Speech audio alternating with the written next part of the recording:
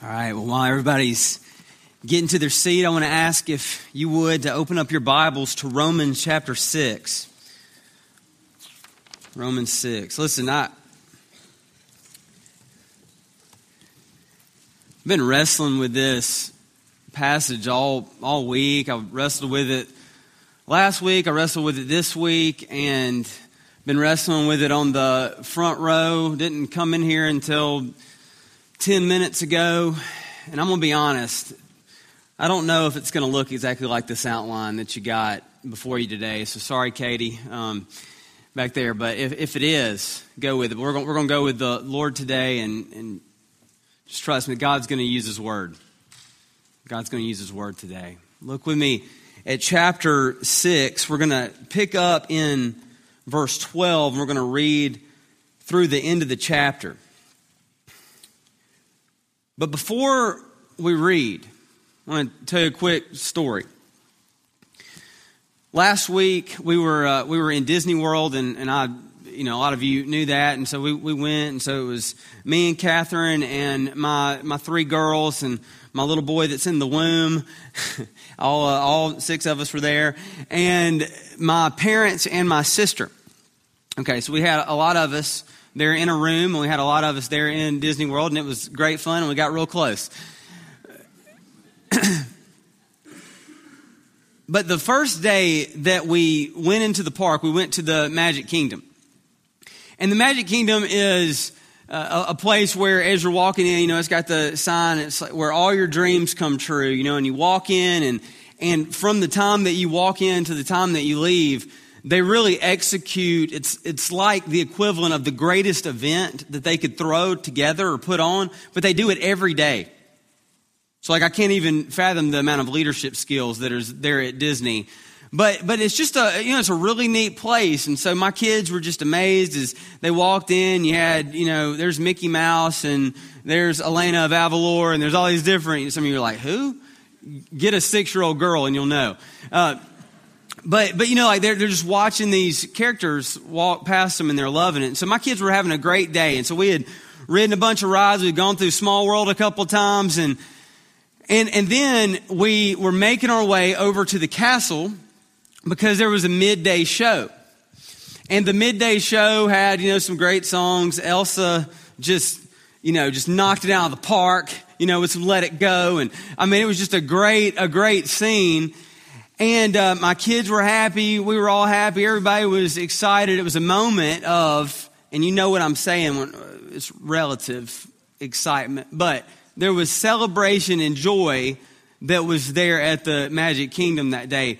But in the midst of that, right at the end of Elsa belting Let It Go, they, in the middle of the day, began to shoot fireworks.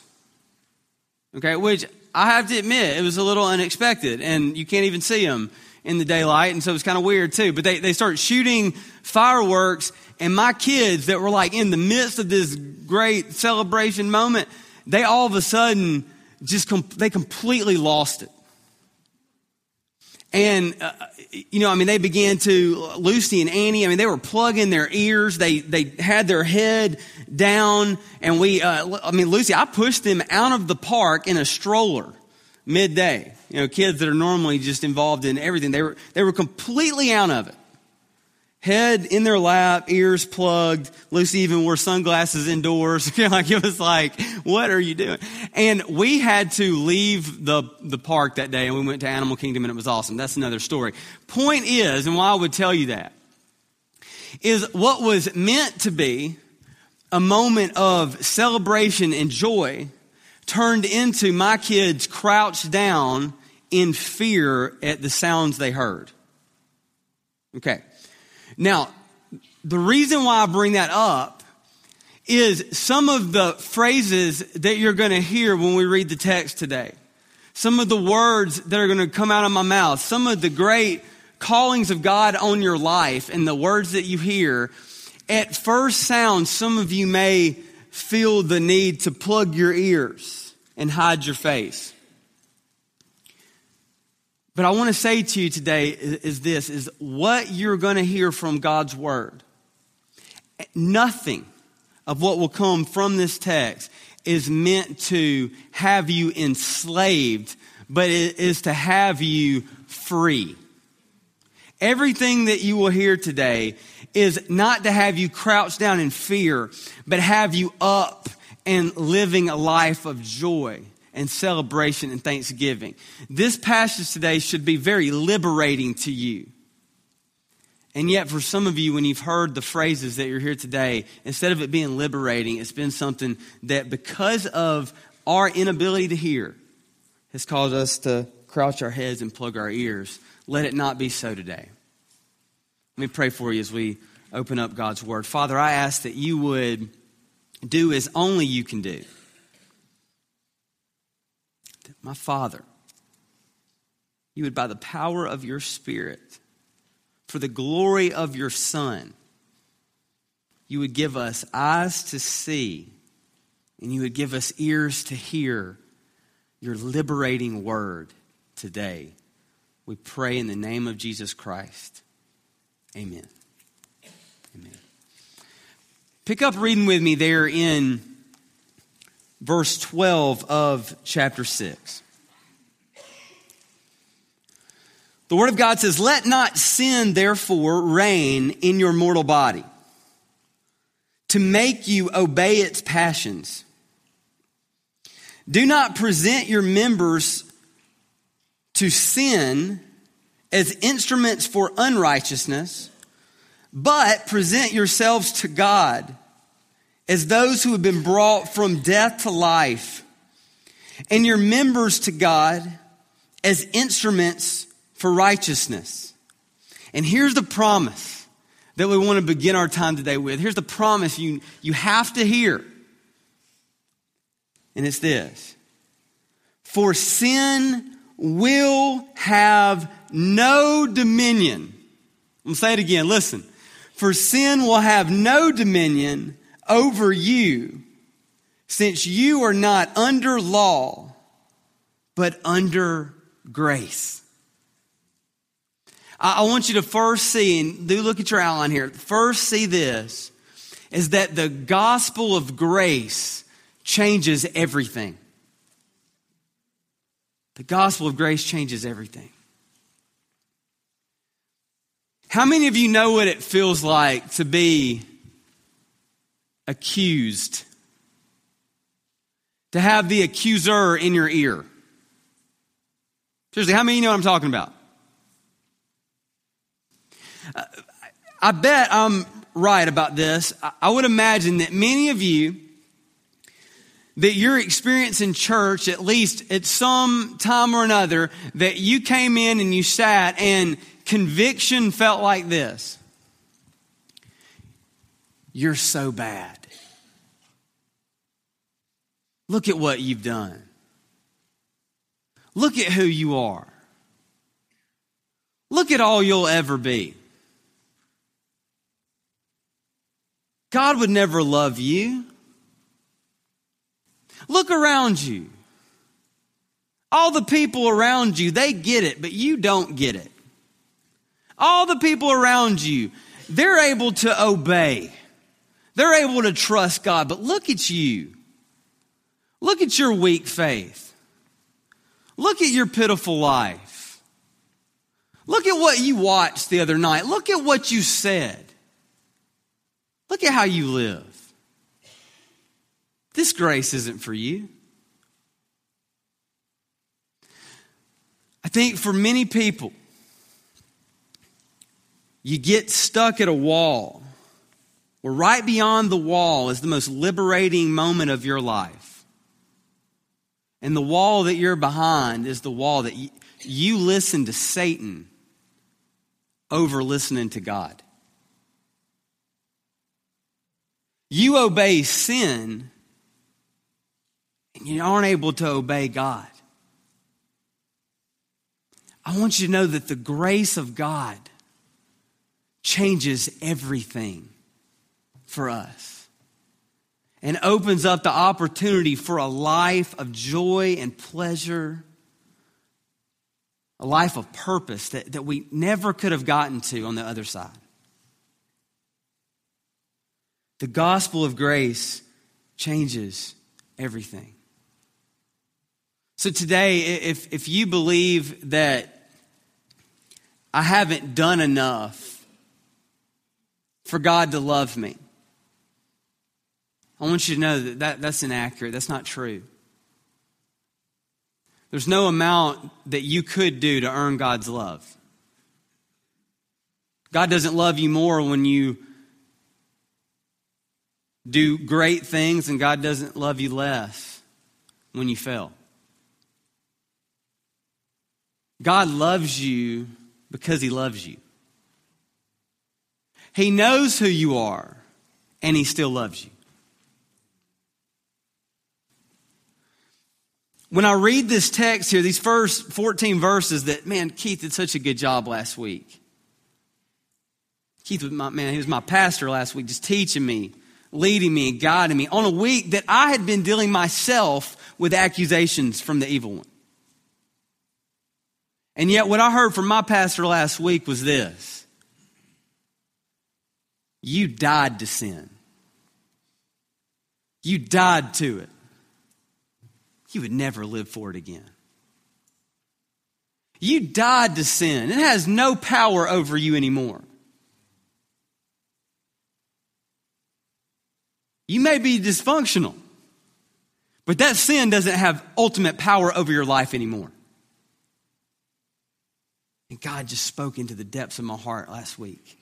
And He's been speaking to me through this text that God desires us to walk in a newness of life. He desires us to have a life that is lived freely serving Him, loving each other. Not a life where we're sitting there wondering if we're cared for. So today, listen, if you are in Christ, you're loved by God and you're safe in His grace. Sin has no power over you. It has no dominion over your life. It ultimately cannot bring you to death. Not spiritually. You're safe in Christ Jesus. But the second thing that I want us to see today is this. It's really the way that this freedom comes to us. And it's a way that's a little shocking. I want you to see not only the gospel of grace changes everything, but secondly, that we are all slaves to someone or something. Look at the question that Paul asked. It's very similar to the one that we started last week with. Verse 15, in response to the statement of the amazing grace of God.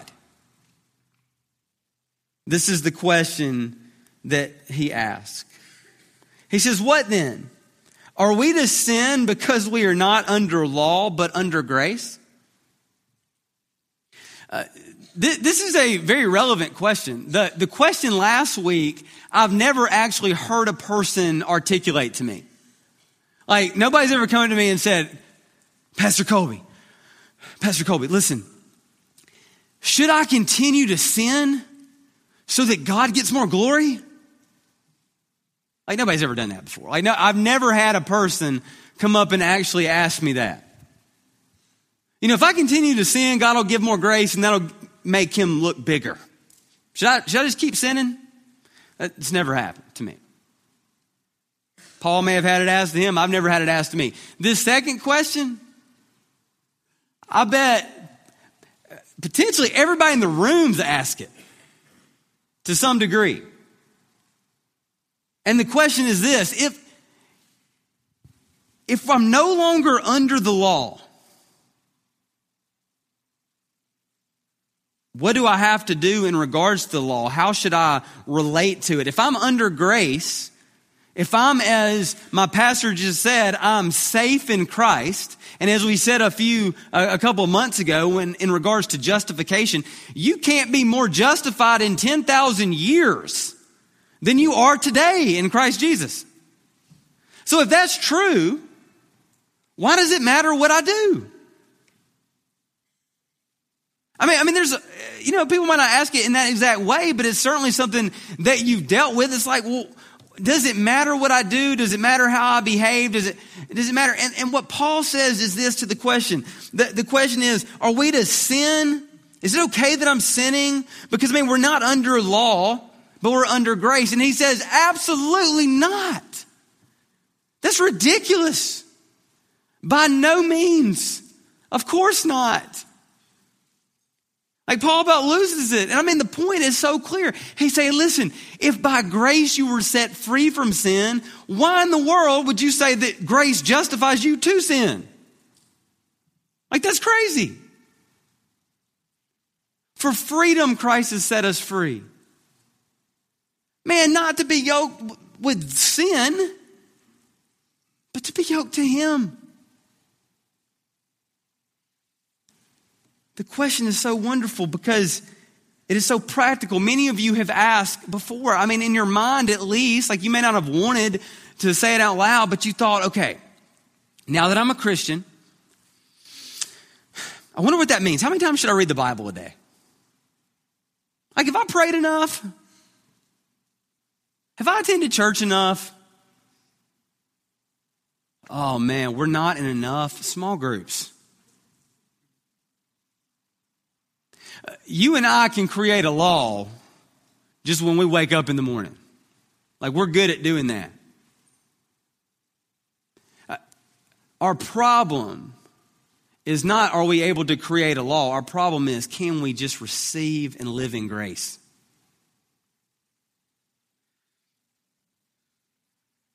He says, no, by no means. He says, do you not know that if you present yourselves to anyone as obedient slaves, you are slaves of the one whom you obey, either sin, which leads to death, or of obedience, which leads to life. Now, listen, I understand, and I'm very sensitive to this, when we say the word slavery, when we say the word slave, that is a very personal word to many people, and it's a word that can be taken very offensively, and rightly so. Right now, there are millions of slaves in the world today. Our country has, of course, been a place where slavery was right before us. And so I understand how difficult it can be to hear that word slavery, but if you were in the first century, you would have a much better understanding of the word that he's using here. It's a word that means bondservant. And for an estimated 80 to 90% of the church body in Rome, they had at one point or another been a bondservant. And it is a job, it is a placement where you are under a master and you have given up all of your rights to the master. Oftentimes it went something like this. It would be someone had a debt that they couldn't pay. And so whether it was for 5 years, 10 years, 15 years, whatever it might be, they gave themselves over to this person that was to become their master until they worked off that debt. And so for many of these people, they understood this not as a grave offense, but they understood it as a position that they had seen or they had experienced or they were currently in their life, where someone else they had given their rights to. When we get into this text here in chapter 6, Paul gives us this principle and he says, do you not know that if you present yourselves to anyone as obedient slaves, whatever you obey, whoever you obey, in a sense, you have become their slave. And he gives us two options. And it has worldwide inclusion. It involves every single person in all of the world. And he said there's only two possibilities for you. You're either a slave to sin or you're a slave to righteousness. You're either a slave to sin or a servant of God. And what I want you to write down is this phrase. I think it could be helpful to you. You can be either a slave to sin or a servant of God. You can be either a slave to sin or a servant of God. But listen, you can't be neither, and you can't be both. You can be either a slave to sin or a servant of God, but you cannot be neither one of them. And you can't be both. There's a popular thought that it goes something like this. If I leave religion, if I can just get away from, this religious life, then I can do what I want to do. I can be free just to live the way that I want to. And what the Bible is telling us here is that that's not an accurate way to see life. That's not reality. No one in a real sense has freedom. You don't have freedom just to do what you want to do. What the Word of God says here is, no, you will serve a master. The master is either sin or the master is God. That's your two options. What is the fruit of, that comes from the work of these two masters, of this service? What is the fruit of this service? Well, look at what the Word of God says. It says, you are slaves of the one whom you obey, either of sin, which leads to death, or of obedience, which leads to righteousness. But thanks be to God that you who were once slaves of sin have become obedient from the heart to the standard of teaching of which you were committed. And having been set free from sin, you have become slaves of righteousness. Now, I love this text right here because it talks about in the past and then how they are in the present. And when he looks back at the past, he says that you guys were once slaves of sin. Now, I asked earlier how many of you know what it's like to have the accuser in your ear. But I could ask you this and don't raise your hand. But man, how many of you know what it's like to be a slave of sin? Maybe that's not a popular thing to discuss, like around the dinner table. But listen, I know what it's like, and you know what it's like. So we're like, what you live for, what you want. Your goals in life, they weren't what the Lord had for you. There was something else. And you gave your life to accomplish those things, only to realize that they led to disappointment, lack of joy, heartbreak. It's easy, I think, to think about sin and think about, being certainly a slave to sin in thinking about it in terms of things that are very immoral. Like, that's easy. You're like, man, sexual immorality. I gave myself to this person and that person and this person and that person. At the end, in the morning, I felt empty. I felt disappointed. I felt hurt. I felt heartbroken. Like, you could give those things. Like, that seems easy. But when we talk about sin, we're not just talking about what you might deem to be immoral. We're also talking about what we looked at in the first chapter of Romans, and it's not just things that are immoral, it's things that can be really good that we desire too much. We talked about in the first chapter, over desires. See, if I make anything but God ultimate, I will become a slave to that thing. And it can be really good things. I've said it a lot of times, but Catherine is a phenomenal wife. She is a wonderful mother. But she is the worst God. She's just not a good God.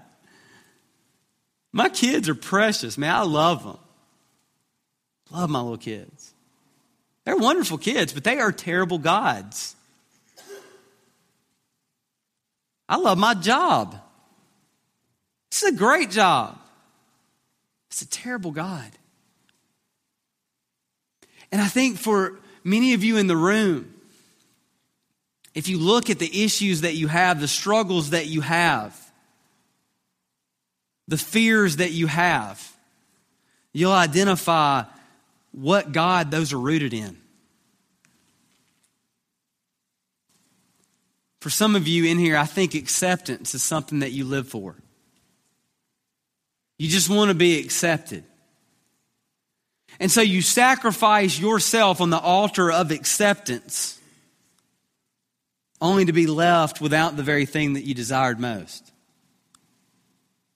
When only God can really give you what you need. You need to know that God freely accepts you. Some of you, you're workaholics. And you work so hard and you think about your work when you're not working, and you're always dealing with work and money and providing. And you have made your God your ability to provide. Your job, you've made your purpose in life.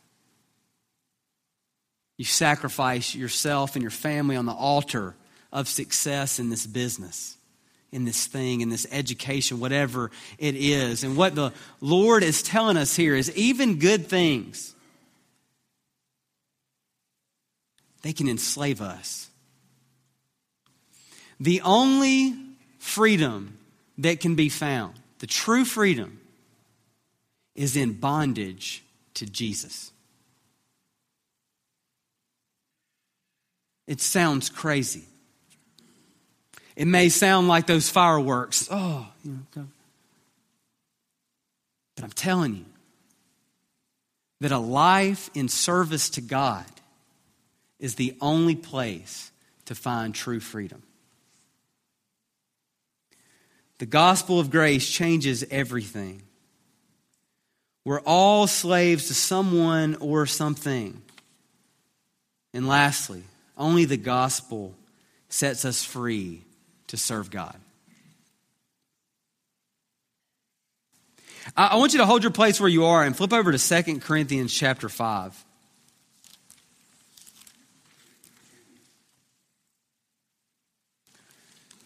This has always been one of my favorite places to go. But it has so much to do with what we have just looked at. Verse 14 of chapter 5. I want you to hear what the Apostle Paul says. He says, "For the love of Christ controls us." Think about that word. What controls you? What controls your life? Paul says the love of Christ controls us. It captivates my thoughts. It owns me. He says, because we have concluded this, that one has died for all, therefore all have died. And he died for all, that those who live, listen to this, that those who live might no longer live for themselves, but for him who for their sake died and was raised. I wonder today, what do you believe that you're controlled by? What are you captive to? Because if it's anything other than God and his gospel, it will lead you down a road that will be destruction.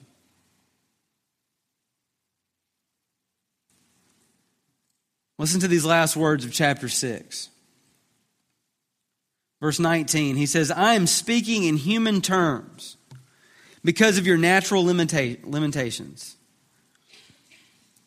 For just as you once presented your members as slaves to impurity and to lawlessness, leading to more lawlessness, so now present your members as slaves to righteousness, leading to sanctification."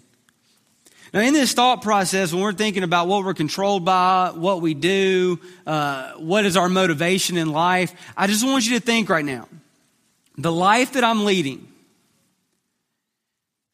is there fruit? Is there fruit that's found in what I'm doing with my life?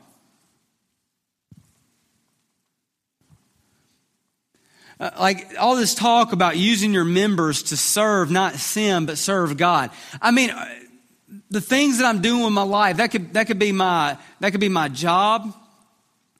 That could be just the way that I'm living out my faith. I mean, it can be just many different things. But do you feel like at the end of the day, you're sanctified? Or do you feel like you're ashamed? Which are you wrestling with? Do you feel like your life is leading to growth in Christ? Or that your life has just been leading to you feeling guilty again, ashamed again, hurt again, disappointed again? What do you see? What the Lord desires is for us to be captivated, for us to be controlled by, for us to be in bondage to the love that we have found in Christ Jesus. That we have stared at the gospel and we have seen that God gave up His Son for us. That Jesus came not to be served, but to serve and to give His life as a ransom for my soul. Is that what's motivating me?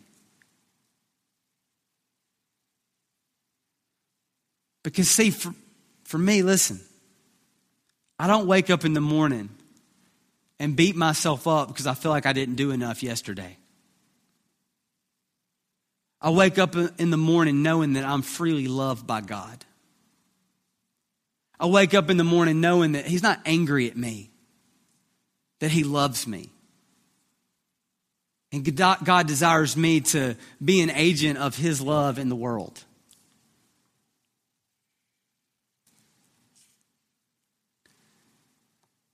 Look, we've looked at the masters. You either serve God or you serve sin.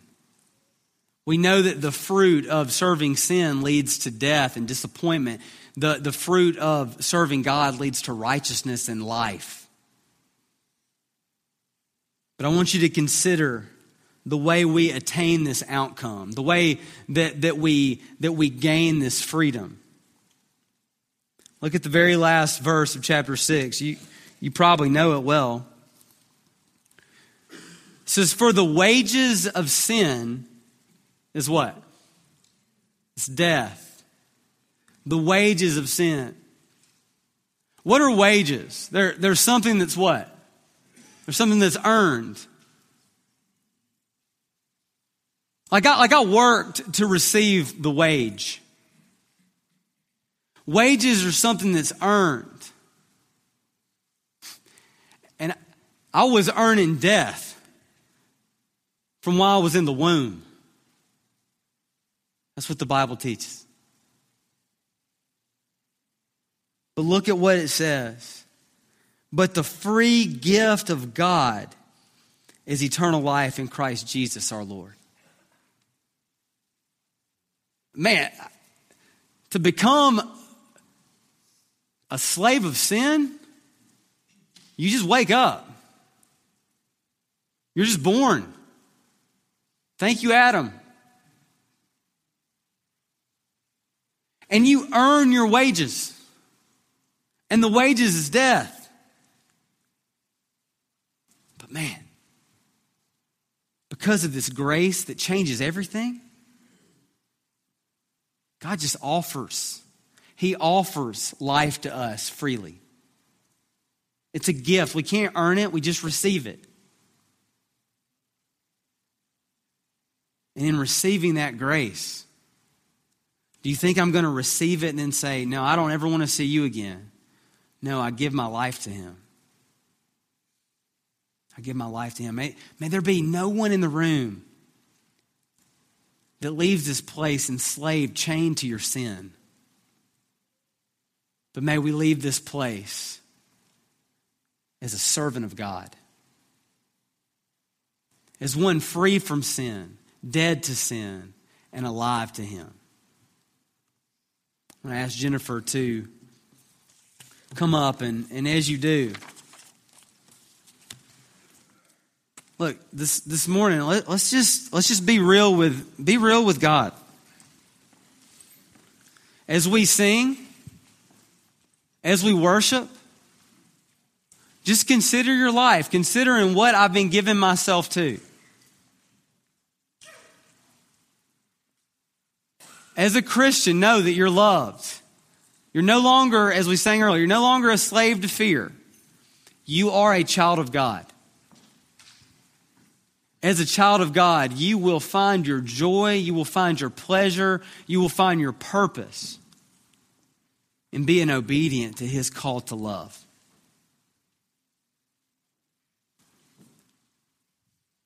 His word is good. His word shapes us. Let's be a people who are being molded by God's word, living out the calling of His life, of our life, the call that He has for us, living it out in the world. Let's pray. Father, I thank You for Your word.